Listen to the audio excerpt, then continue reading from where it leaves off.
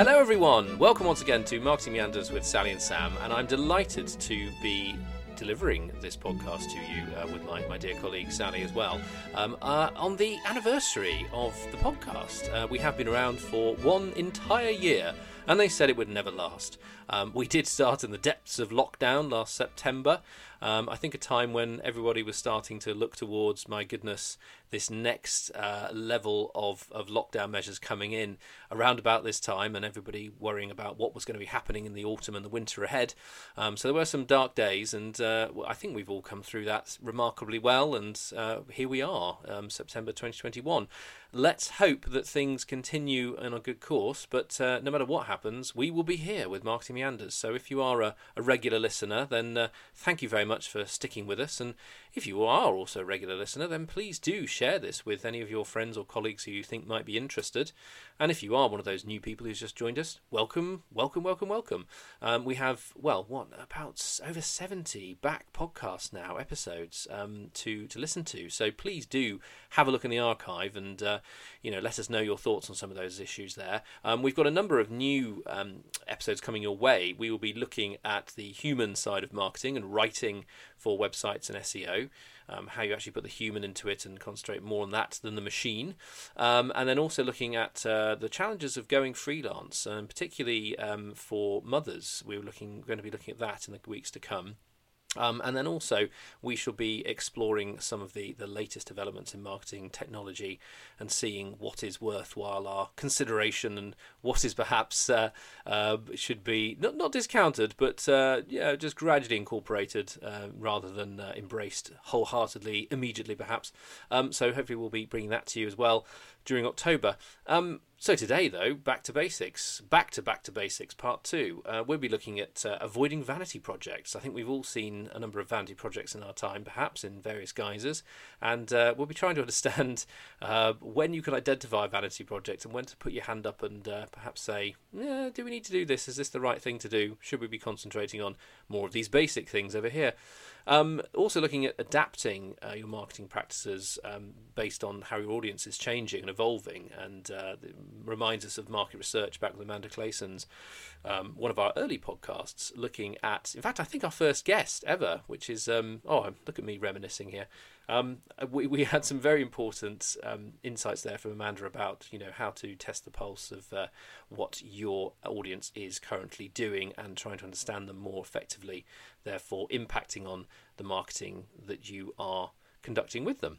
And then finally, we also look at learning lessons on when you should test what is working, what is not with your audience in terms of campaigns and interactions, and then how you learn the lessons of working through your basic marketing practices. So there's a fair amount to cover, and I've droned on for far too long. Just wanted to have this little extra special message today to say happy birthday to us. And if you do have any points or anything you'd like to share with us in more depth, or suggestions for topics you'd like us to cover, then please do get in touch. You can get us meanderspod@gmail.com, or find us on Twitter, Facebook, and also on Acast. So without further ado, I'll let us carry on. Thank you very much, everyone.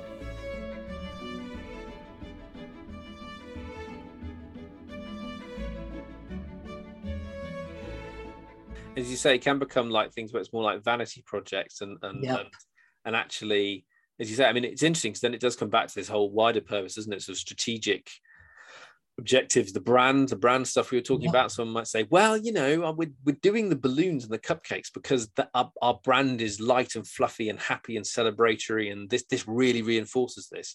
And you might say, okay, that's what you want to achieve with this, but could it be done in a different way, which is less expensive? Or could it be done in a different way where we talk about this? And again, it relates back to what you were saying at the top side, isn't it? About the audience again. So where are the audience with all this? Because I think in this basic sense, you might say, they really wanted balloons back in 2019 because everyone was very excited and they all wanted to be in the shop and have a party and everything. And then you might go, well, there's one practical thing. Perhaps people aren't going to be, half of our audience are not going to want to be clustered together for a big party in the shop anymore. Yeah. So doing that party with the balloons and the cupcakes isn't going to work. They don't want to pick anything up in the shop and eat it. And, in a very practical way, and you say, well, so would it be better that it was a digital thing? We still have the same essence of reinforcing the brand, but could it be digital? Are they more open to looking at stuff digitally rather than physically, or the other way around now? Where's the sentiment? And getting back to that understanding again of where are the audience now is important, I suppose, isn't it? Or also, I mean, as your business grows, the audience might have changed. I mean, we might, at the very beginning of our handbag escapade, thought, okay, our audience, these are quite expensive handbags, and actually these are middle-aged women, probably, who have quite good careers and they want a good bag to show off in the office. And as we've gone through, you've got to keep an eye on your audience, because it's just possible you might have found that actually your handbags have turned into the best hipster man bag.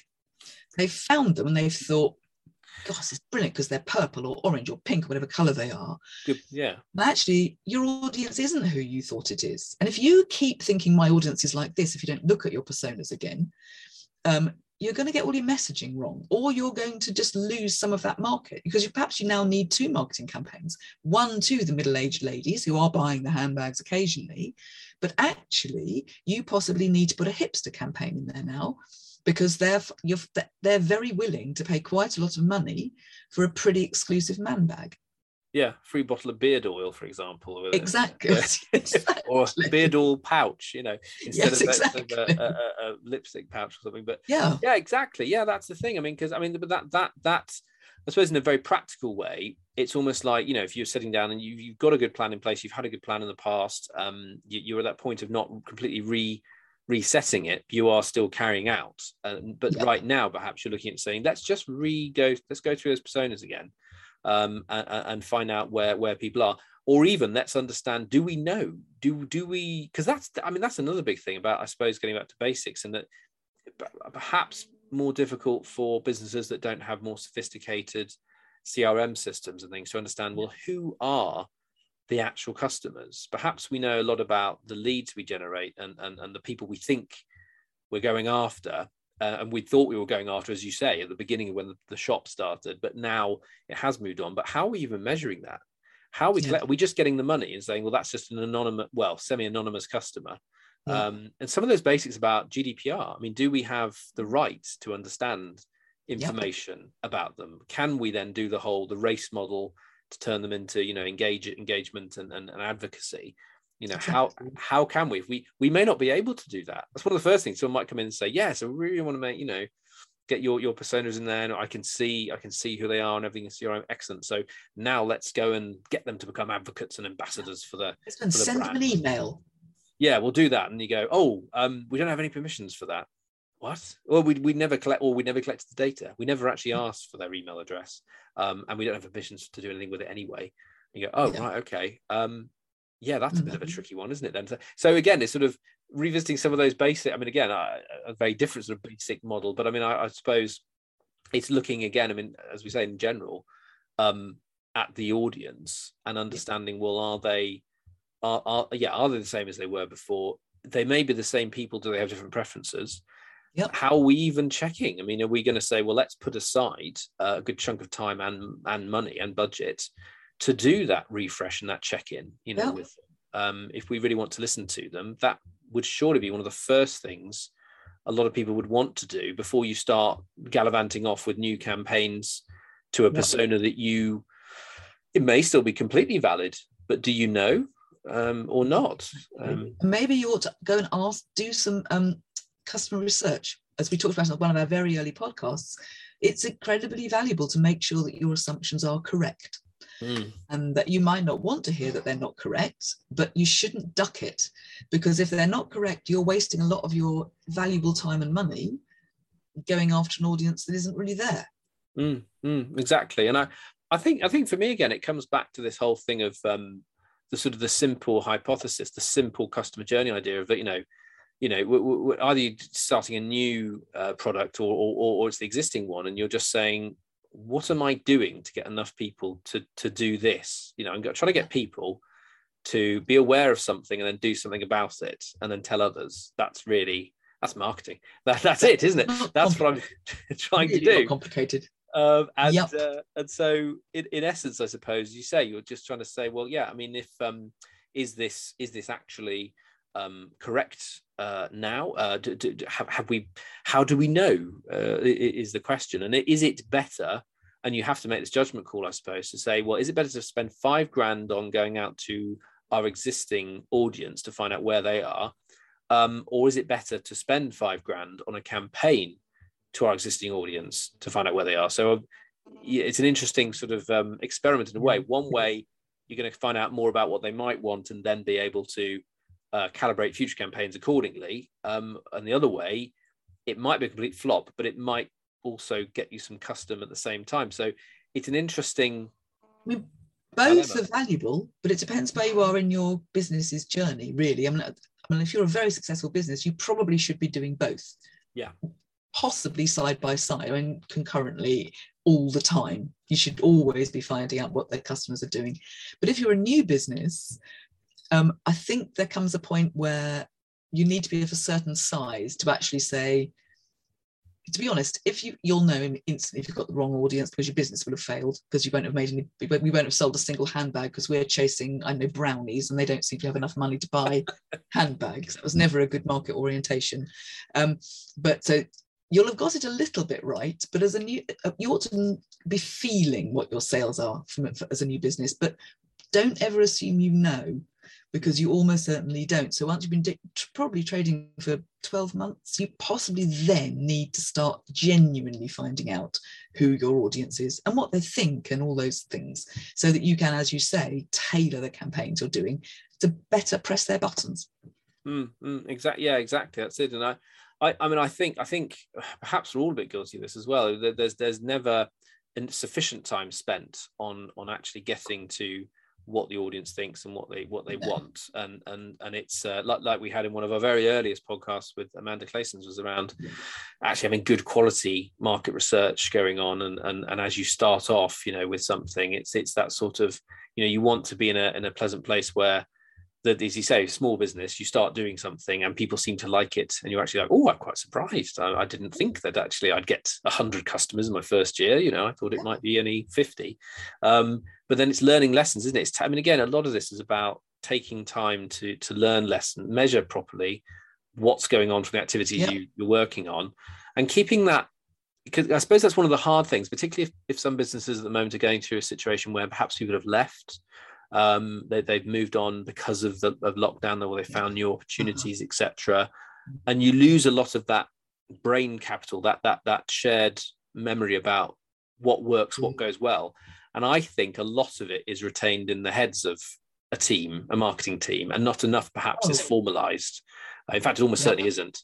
Very few marketing departments have a nice book of processes.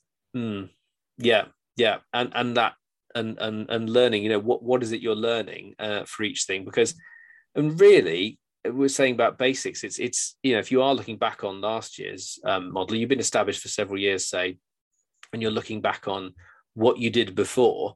And we've alluded to this before. I think we've said you don't really do enough of actually looking back and saying, so that's where we were, and that's what we were thinking at the beginning of last year, and then we've had last year.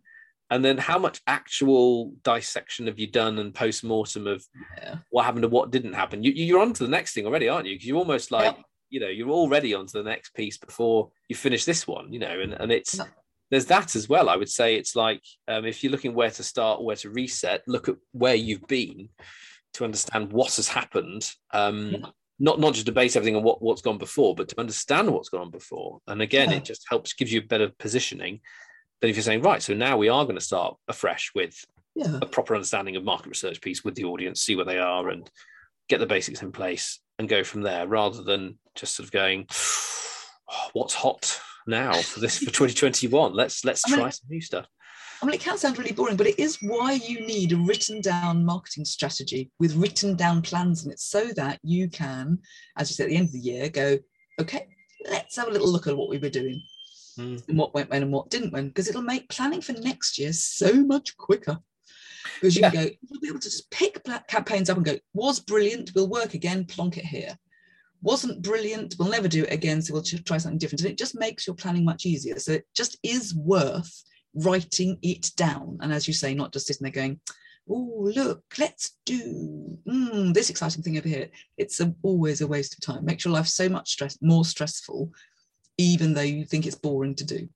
Yeah, exactly. And I think there is just that there's a very strong natural human desire, isn't there, to sort of to leap off into, as we say, to the novel and the new stuff which we like to attempt and have a go at, and then just not finding enough time to catch up. And perhaps as well, if you're in a business that's doing really well, I suppose because it is doing really well, perhaps you've got good budgets, and perhaps you things are just ticking along very nicely, and so you never really properly get into the guts of, well, is what we're doing working or not? And I think that's perhaps where, perhaps you're set up really well, you're really efficient and everything is marvelous and it's all very clear and so again, it's probably more like an engine, like a car engine. It's sort of going in and just making sure, is that oil level just about right? Yeah, it is. Okay.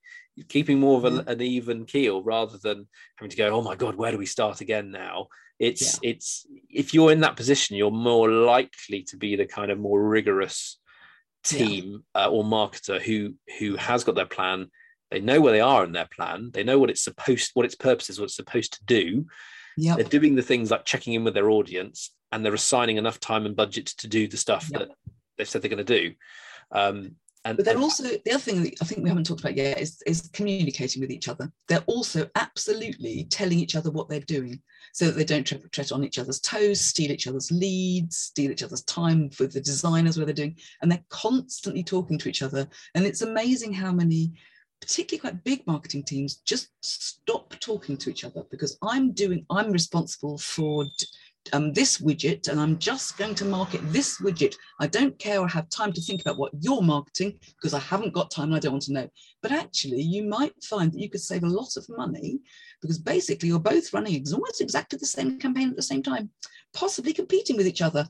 And that's daft. So you really do, to go back to our handbags, just suppose I have a really brilliant idea. I thought, God, I'm going to do a window display based on elephants. I've gone in and I've made this fantastic, I spent all night doing the window display, but I haven't told you I'm doing this. I've just gone in and done it. And then I come in the next morning and go, it's going to be so pleased. That's going to be brilliant. And I get to the shop and you haven't opened it because you have forgotten to tell me that you've taken a week's holiday. Yeah. And because you run the shop's not opening. And that does happen. That's extreme, but that kind of thing happens. Yeah, exactly. As you say, in terms of basics, as we always allude to, it is those communication channels in particular where you have larger teams, both within your marketing team itself and with others outside of it, making sure that again, as you said, the basics of what you're trying to do, all the more elaborate things are communicated. Because it's so easy to getting carried away, or simply just saying, as you say, being too focused, too tunnel vision on this is what I'm doing, and I don't need to share this with anybody. I don't need to actually tell them. It's an interesting example, I suppose, if you have a situation where you have one person perhaps in the team who's very highly organized but also a very good communicator, perhaps so let's say there's almost like a marketing persona person who's the one who says, what's the purpose of this? That one at the back, excuse me, puts the hand up, and they're a bit quiet. They're quite studious, but they do communicate properly and effectively with people to get what they need in place to deliver on a very rigorous plan. And then there's the other far more flamboyant marketer who's sort of like, hey, hi, how are you? And then they come up with brilliant creative ideas. And they've had a number of successes under their belts where they've said, let's just, let's talk. Let's do the elephants this month. Let's. It's all about elephants. People love elephants, and they're all going to come off the street and buy the bags.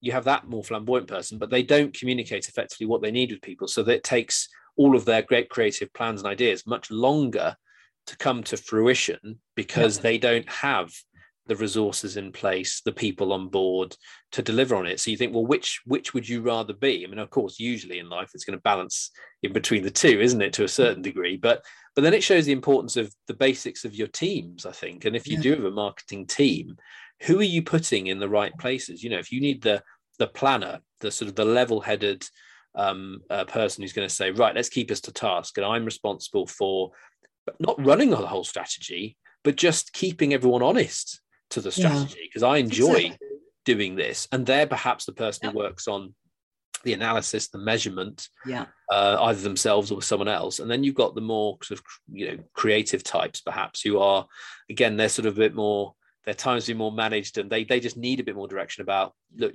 we've got a week to put this together. So, and we will help you get in place the resources you need to do it, because it's a great idea.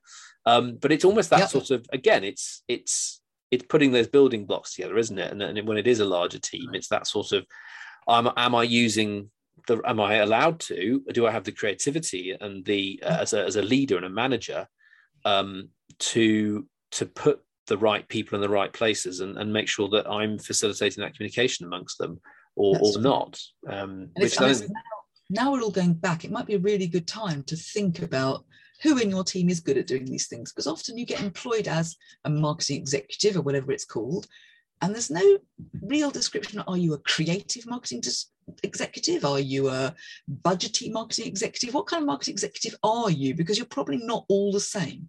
Although I bet all your job descriptions are, but an inspiring manager, a motivating manager, should be able to say to people, brilliant, I expect you to do, could you do the budget for the entire team, because you're just so good at that, and that would be great.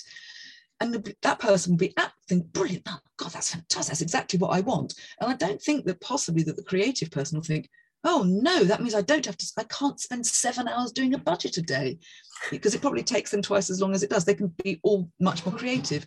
And so as a manager, so for those of you, us people listening to this who are managers, it's a really good idea to make sure that not everyone's being the same. Look how different they are and make the most of that difference. Yeah, I think that's a really important thing, again, about the basics of team management, isn't it, really? As you say, and particularly over this time, it's, a lot of people are coming back to, do I want to work from home all the time now, or do I want to be in the office? And it's that sort of having to be, I suppose, going back to, again, it sounds more doing things in a more sophisticated way, but it's probably just doing things in more of a basic way to a certain degree, because you're saying, well, I want to sort of focus on what it is that you're really here to do. Again, purpose again, isn't it? It's like purpose of your team members, and organizing them in the most effective way, rather than getting to do stuff that isn't quite right for them, and the communication doesn't work as well. So they just won't be doing it very well. And I mean, if you ask somebody who's just not to do complex budget report every month, you're taking their time away from doing what they're good at. You're making them miserable and making them stressed and making them unhappy, so they're not very motivated, and stopping them doing the things that they could be doing really well. And it's daft. Yeah, absolutely. And it comes to, I suppose, with that, there's definitely that awareness again, isn't there, really? So it's sort of, if I, again, another analogy, if I was going to equate being the marketing manager, the leader, and saying, right, how do I get back down to basics of where I am? If you're in perhaps a more old-fashioned aircraft, without all the computers and everything in there, but you're sort of checking your oil pressure and your trim and all your other elements, and your, how many revs you've got on the propeller, where are you on all of the sort of the basic sort of checks of things? And then if it's your team, it's your budget, it's your plans, it's all of those areas, all your dials effectively. And that's another thing, as like we've alluded to, about measuring analytics. Make sure you've got a blooming set of analytics that are supporting what you're doing. So you've spent the time and the energy on setting that up, or got someone in to do it for you. And you have that. And again, we're talking to larger teams here, I guess, but I mean, you can have basic dashboards and analytics, of course, as a small business, but checking your temperatures and oil pressures and things like that, making sure you are where you are, but with your people as well, isn't it? I mean, it's obviously checking in to make sure they are doing the best they can do to deliver on that plan, that purpose. It's so many. I mean, the thing that I'm getting from our discussion really is that there's all these basic, as we would term, basics of marketing building blocks, but the most important thing is the cement or the connections, whatever it is, pulling them all together. And so much, that's, I guess, where responsibility lies in terms of who's in charge, making sure that that's happening, setting that vision, setting that strategy, understanding the pace of when we're doing things, what are the phases, is it working, isn't it working, who's doing what.